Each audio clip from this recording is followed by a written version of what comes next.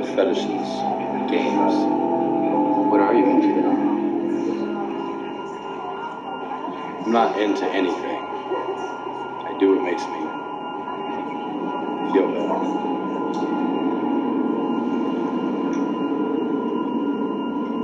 I have these dreams. They're never quite the same, but all of them are me doing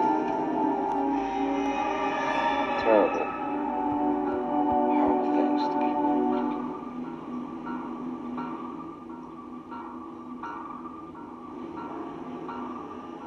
I want to do these things.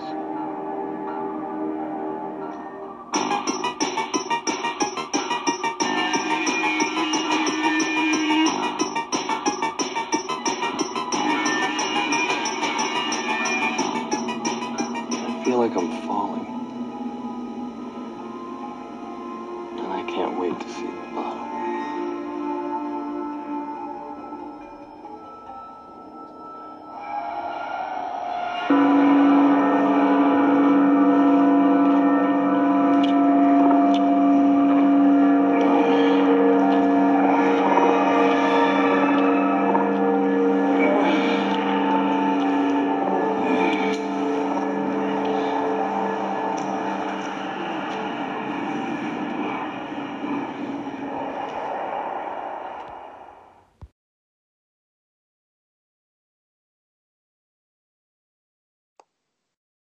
Hey guys, this is the Morbid Horror Podcast, and today I'm here with Scott Philip Goergens. If you'd like to introduce yourself. Hello there, everybody. It's wonderful to be here, and I'm excited for this podcast. Awesome, thank you again for coming on, and I just got a quick list of questions here we can run down, just take them one by one if that's cool with you. That's great. Awesome. So the question that I usually always start off with and ask any guest that comes on is, what got you into horror?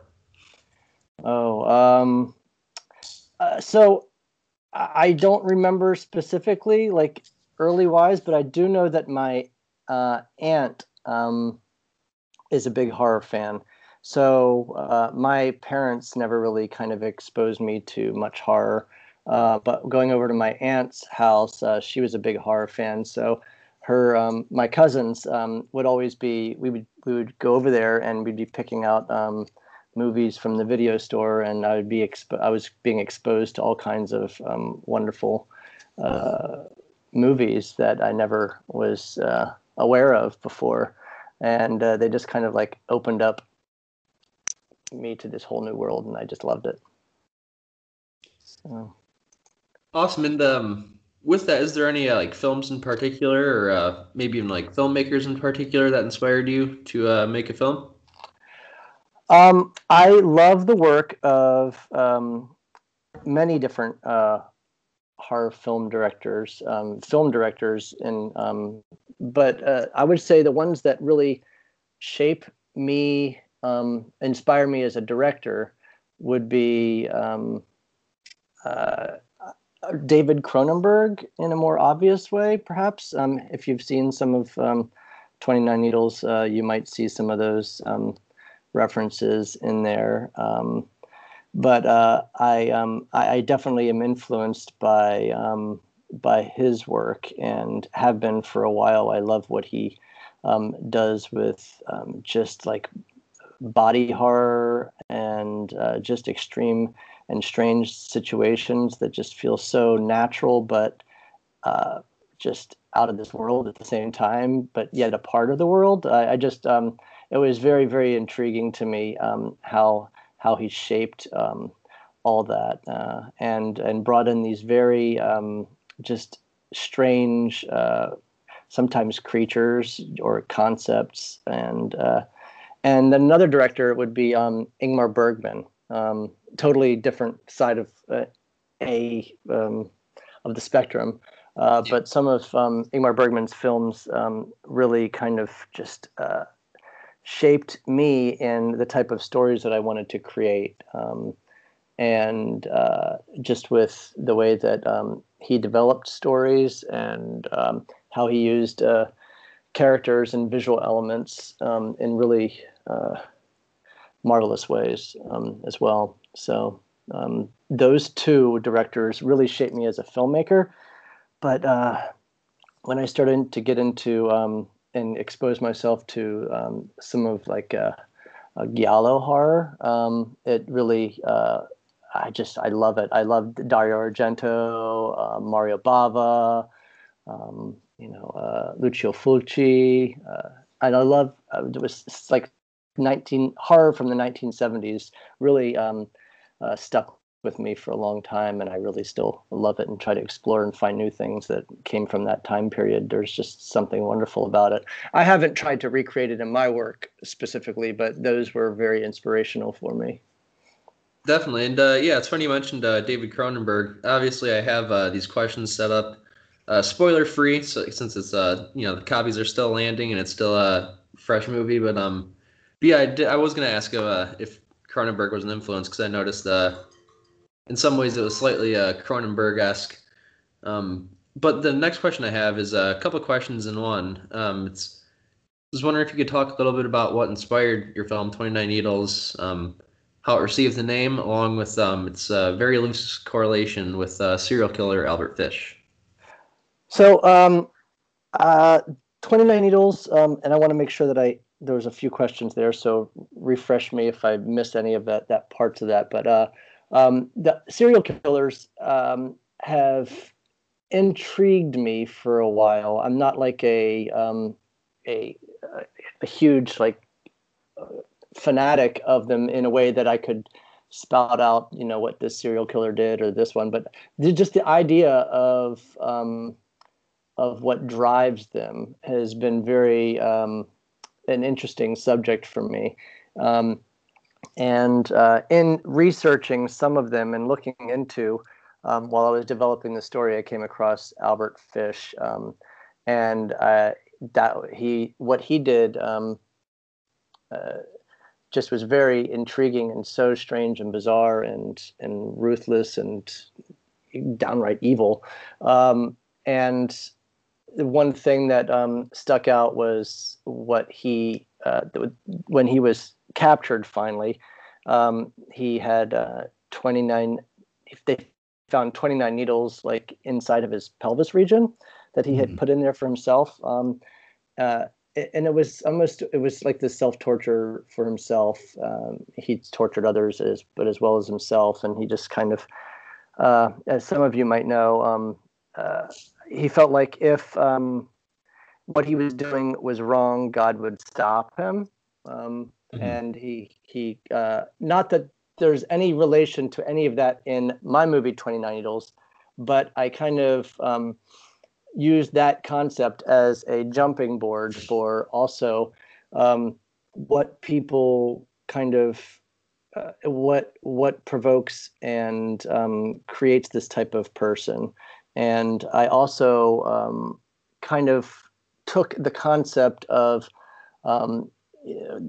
what drives a person in the bondage, domination, S&M community in a very separate way. Those people gain pleasure from domination or pain or receiving or giving. And I kind of wanted to think about, obviously, serial killers get this type of pleasure from doing that to unwilling people. And then I kind of just took those two concepts and tried to create a character that might be driven by something in the middle, and not necessarily knowing why there's that drive or what it is. So I thought it would be interesting to make a character study of sorts of that type of character. Awesome. And this upon this film's release, or the release from the Unearthed Films distribution, even Stephen Barrow himself, the owner of Unearthed Films, has been quoted saying it's 29 Needles is the most extreme film he's ever seen. And I was wondering, while making the film, if you were aware of like the subgenre of extreme horror or red films and the fan base that it has in the underground. I didn't. I wasn't aware of it. And as a matter of fact, I became exposed to it once people started watching it, and they were telling me about it. Now, early on, when I was a teenager, I would babysit, and one of the families that I babysat for, they knew I liked horror movies, and they like, we have horror movies here. If you want to watch them when the kids go to sleep, that's fine. And they had a bunch of Faces of Death in there. So that was the first time I was exposed to Faces of Death. Yeah. And so I was like, I don't know, I was like 16 maybe. And I was like, oh my goodness. So that was definitely like extreme. And then, there's other more mainstream horror that fits into the extreme category. But I really wasn't aware of so much. I mean, I knew that, okay, there's Cannibal Holocaust and then even like extreme gore kind of stuff that's out there. Even in the Hellraiser and Bad Taste, etc. But I really wasn't aware of it going into it. And when I was done, and I didn't really know when I was done making what I made. I was like, okay, I've made this, but I made it exactly the way I wanted to. I mean, I would have done more if I had the budget and the time, etc. But I was happy with the end result. But I really thought that I kind of have made an unwatchable movie. I don't know if there's, I don't know if anybody's ever going to want to see it, or if they did, what they would, even think of it, or if it would be even able to get it out there, because of I just kind of put no filter on anything. I didn't move the camera away during difficult scenes or graphic scenes. And I know that Byro said what he said because of the graphic sexual content in the film, and some of the other stuff too. I mean, there's some scenes in there that are just, I pulled from stuff that people have really done and tried to replicate. I did research with that, things that people have done for pleasure that are really extreme. Yeah. So I combined those two, and I used people that were willing to do some of those things, and I mixed them with effects as well. So there's a mixture of those two different things in there. So I think that's what really made it. But when I was making it, I really didn't, I wasn't exposed to any of the type of other films that are out there. And you probably looked at the dates on things, but I filmed it like in 2006, 2009, like 10. So I really wasn't even exposed to some of the stuff that's the extreme horror that's been made since, because it was like before I wasn't even out there yet. So. Yeah, I didn't know what I was doing when I did it, but I wanted to do it, and I thought it was really interesting. Definitely. And that kind of leads into the next question I had, which is, to my understanding, there was never a physical release prior to the release done by Unearthed Films. Only, only festival circulations and whatnot. And I was wondering if finding distribution due to the subject material in 29 Needles was a difficult process, and how you got into contact with Stephen Byro of Unearthed Films. Well, when I shot the film, because it was kind of guerrilla style, and we would just shoot whenever we were available and over a long period of time. And it was a one-person crew. It was pretty much me doing all the stuff, and I would set up shots and then make it look like there were multiple cameras at times. So we'd pause and then redo the same scene from a different angle. It took a long time, and the audio suffered greatly from in the process, because I recorded the audio myself, and I'm not really good at that. I also used the audio from the camera, so there was a lot of time spent in post and trying to fix what I had done with that audio, and it's not perfect, but there was a lot of great work done by the composer, Andrew Willis, on that sound design and fixing of my audio. So in that time period, I just sat still and just was like, okay, when it's ready to come forward, it'll be done. And it took, in our free time and off time, we pieced it together. And when it was done, I started just submitting to festivals, and I got questions from some festivals. I got, polite declines from some festivals. But the first one that really bit was Nightmares Film Festival. So it didn't really, once I started the festival circuit, it was just in like one kind of long run. And then I got Days to the Dead picked it up, Sick and Wrong Film Festival. So it showed it at 3. And with Nightmares, the first one was the world premiere, and that was 2019. And Brooke and Andrew and I attended that in person. And it got the best of the festival award. And I don't know if any of you know about this festival, but it's pretty amazing genre festival. And they're really adamant about trying to get these films that make it into the festival some exposure. So he told me about Byro, and he said, I feel like, you got a great home here and he should know about your movies. So he said, I'm going to put you in touch with him. And then somebody else interviewed me. Her name is Rebecca, and she was for another like a video podcast, Pop Horror. And she said the same thing separately. She's like, this you should let Byron know about this, because so two people separately said, I can put you in contact with him and he should see your film. So I did, and I emailed him, and he saw it, and he said, I need to sit with this for a minute, and I'm going to call you back in like a week or two. And so he decided to pick it up after that.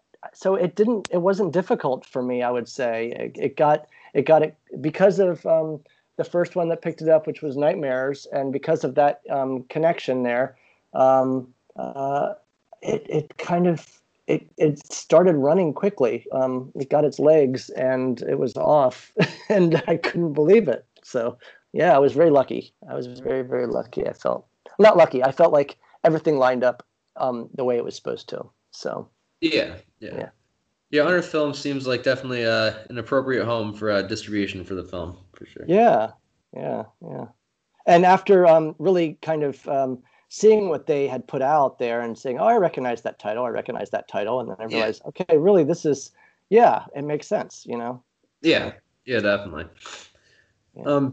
Next question I had here is there are many unsimulated acts of sexuality and infliction of pain, and I was wondering what it was like casting the film, finding the proper actors and actresses that the film required for the scenes that you wanted to shoot.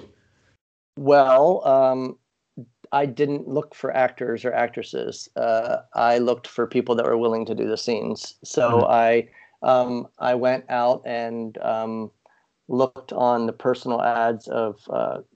I just did it, like I said, guerrilla style. I just kind of thought this is how it's going to be easier for me. Instead of trying to find actors that would be willing to do these things, I found people that are willing to do these things and then see if they could act. So I went that route. So I just put messages out there, and I looked on I created profiles, and I got kicked off a lot of them because they're like, you're on hookup sites, not trying to hook up. You're looking for people for a film. So I was like, I got kicked off of stuff. But Craigslist was good because I found a lot of extras for that. But in that process, I interviewed and spoke with a lot of people, what they would be able to do, willing to do, and then we went through those people and tried to see if they could deliver dialogue that was believable. And as that process worked its way out, some characters changed, some characters became two characters became one, or things switched. But I ended up finding the main character, Brooke, through MySpace at the time, and we had mutual friends, and Brooke was a wonderful find, and just brought the main character to life. And I feel like the success of this film is largely due to Brooke's portrayal of the main character. Yeah. So the process was very different from most films, I would say, because I did it in a backwards way. But I knew, because I knew that there was going to be graphic sexual content, he might be smarter to go the opposite way instead of the other way. And I just thought, if they can't act, they can at least, they're willing to do what I'm saying on screen, which is fine. And I can look for the few people and throw people in there that could act. And I was lucky to be able to find Brooke that could do both. And Brooke had never acted before, ever. And and Brooke, that was amazing. The performance that Brooke gave. So I wouldn't have guessed that. He delivered the performance very well. I wouldn't have guessed that was his one of his first experiences acting behind the camera. It was. I was very excited to use Brooke for future films, but unfortunately, Brooke passed after the Nightmares Film Festival, within like a month. So it was unfortunate. Yeah, definitely. Yeah. If you could talk a little bit about the general response upon the release of the film, both maybe after it hit some festivals and since the Unearthed Films release, is it kind of the response you were expecting, or if you could go into a little bit about that? Well, I guess that I knew making this film that, like I said, I was like, I might have made an unwatchable film,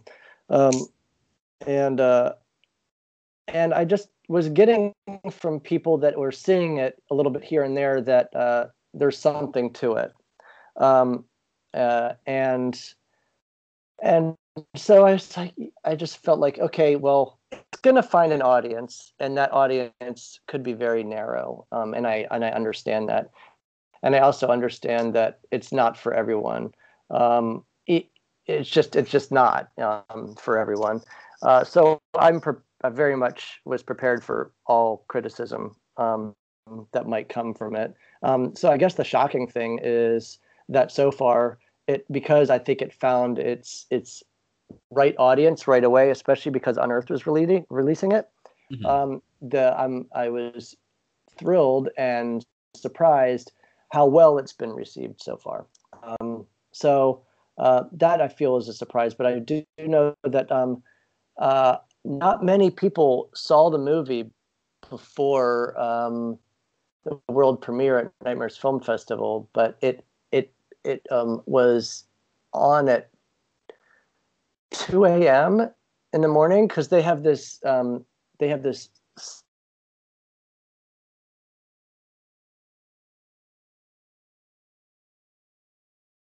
are in that time period, but people stay up to watch them. So there was a good audience in the theater at that time of night, and people were like loving it. I was surprised. I was expecting a lot of people that might walk out of the movie theater.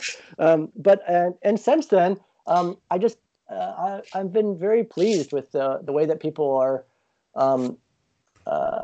receiving the film. So I think that that's more of a surprise than anything, that people are, for the most part, getting it. It's getting out there to people that understand what I'm trying to do. And sometimes it takes another viewing or so to really kind of get what I was trying to do. And I think that a lot of people going into the movie think, I've seen, American Guinea Pig movies, and I've seen, some of these other films that are very extreme. And then they see this one, like, okay, it's not the same beast, but it certainly fits in the same area for different reasons. But it's almost more of a drama that has horrifying elements in a way. So I think that once you kind of experience that and realize what you're getting into, I think that the idea, what I was trying to convey was, just you have to sometimes sit with what's really uncomfortable to work your way through it, and it processes over time. that I think is getting the message is getting out there to those people. So we've been pleased. Awesome. And with people already calling 29 Needles one of the most extreme films that they've ever seen, question I have for you is, what would you say the most extreme film or extreme horror film that you yourself have ever seen? Oh, that's a hard one. I don't know. I guess, what is extreme? Subjective. It's true. It's all subjective. I don't know. It's so. I personally, I don't like real things at all. Yeah.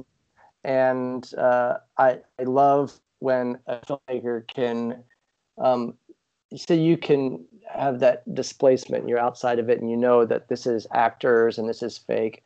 I felt like if there's stuff that it kind of is real, then that's, I think, disturbing to me. Animal torture is definitely like, I couldn't watch that. I can't watch that. Yeah. But if it's fake, and it has a purpose, then there's a reason. Then I can see that. But I don't know if there's a film that I would say is my most extreme. I don't know if I have one. I get exposed to stuff and people are showing me this and that. And some of the stuff is interesting, but it doesn't have a story to it. It's just kind of extreme. And then there's some stuff that has great story that's just like the contents are just over the top and it's wonderful. But is it the most? So I don't know. That's a good question. I can't say I have one. Maybe it's coming. Yeah. And seeing that 29 Needles has already garnered a cult fan base in the underground, I was wondering if there's any more future projects that you're working on or anything that we can expect from you anytime soon or in the future. Oh, I would love to say soon, but I don't know when that's going to be. But yes, I'm working on stuff. And I put a script in the back burner because of COVID.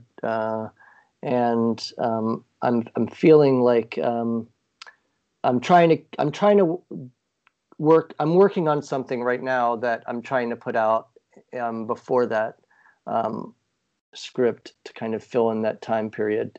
So we'll see when I'm able to get that out there to people.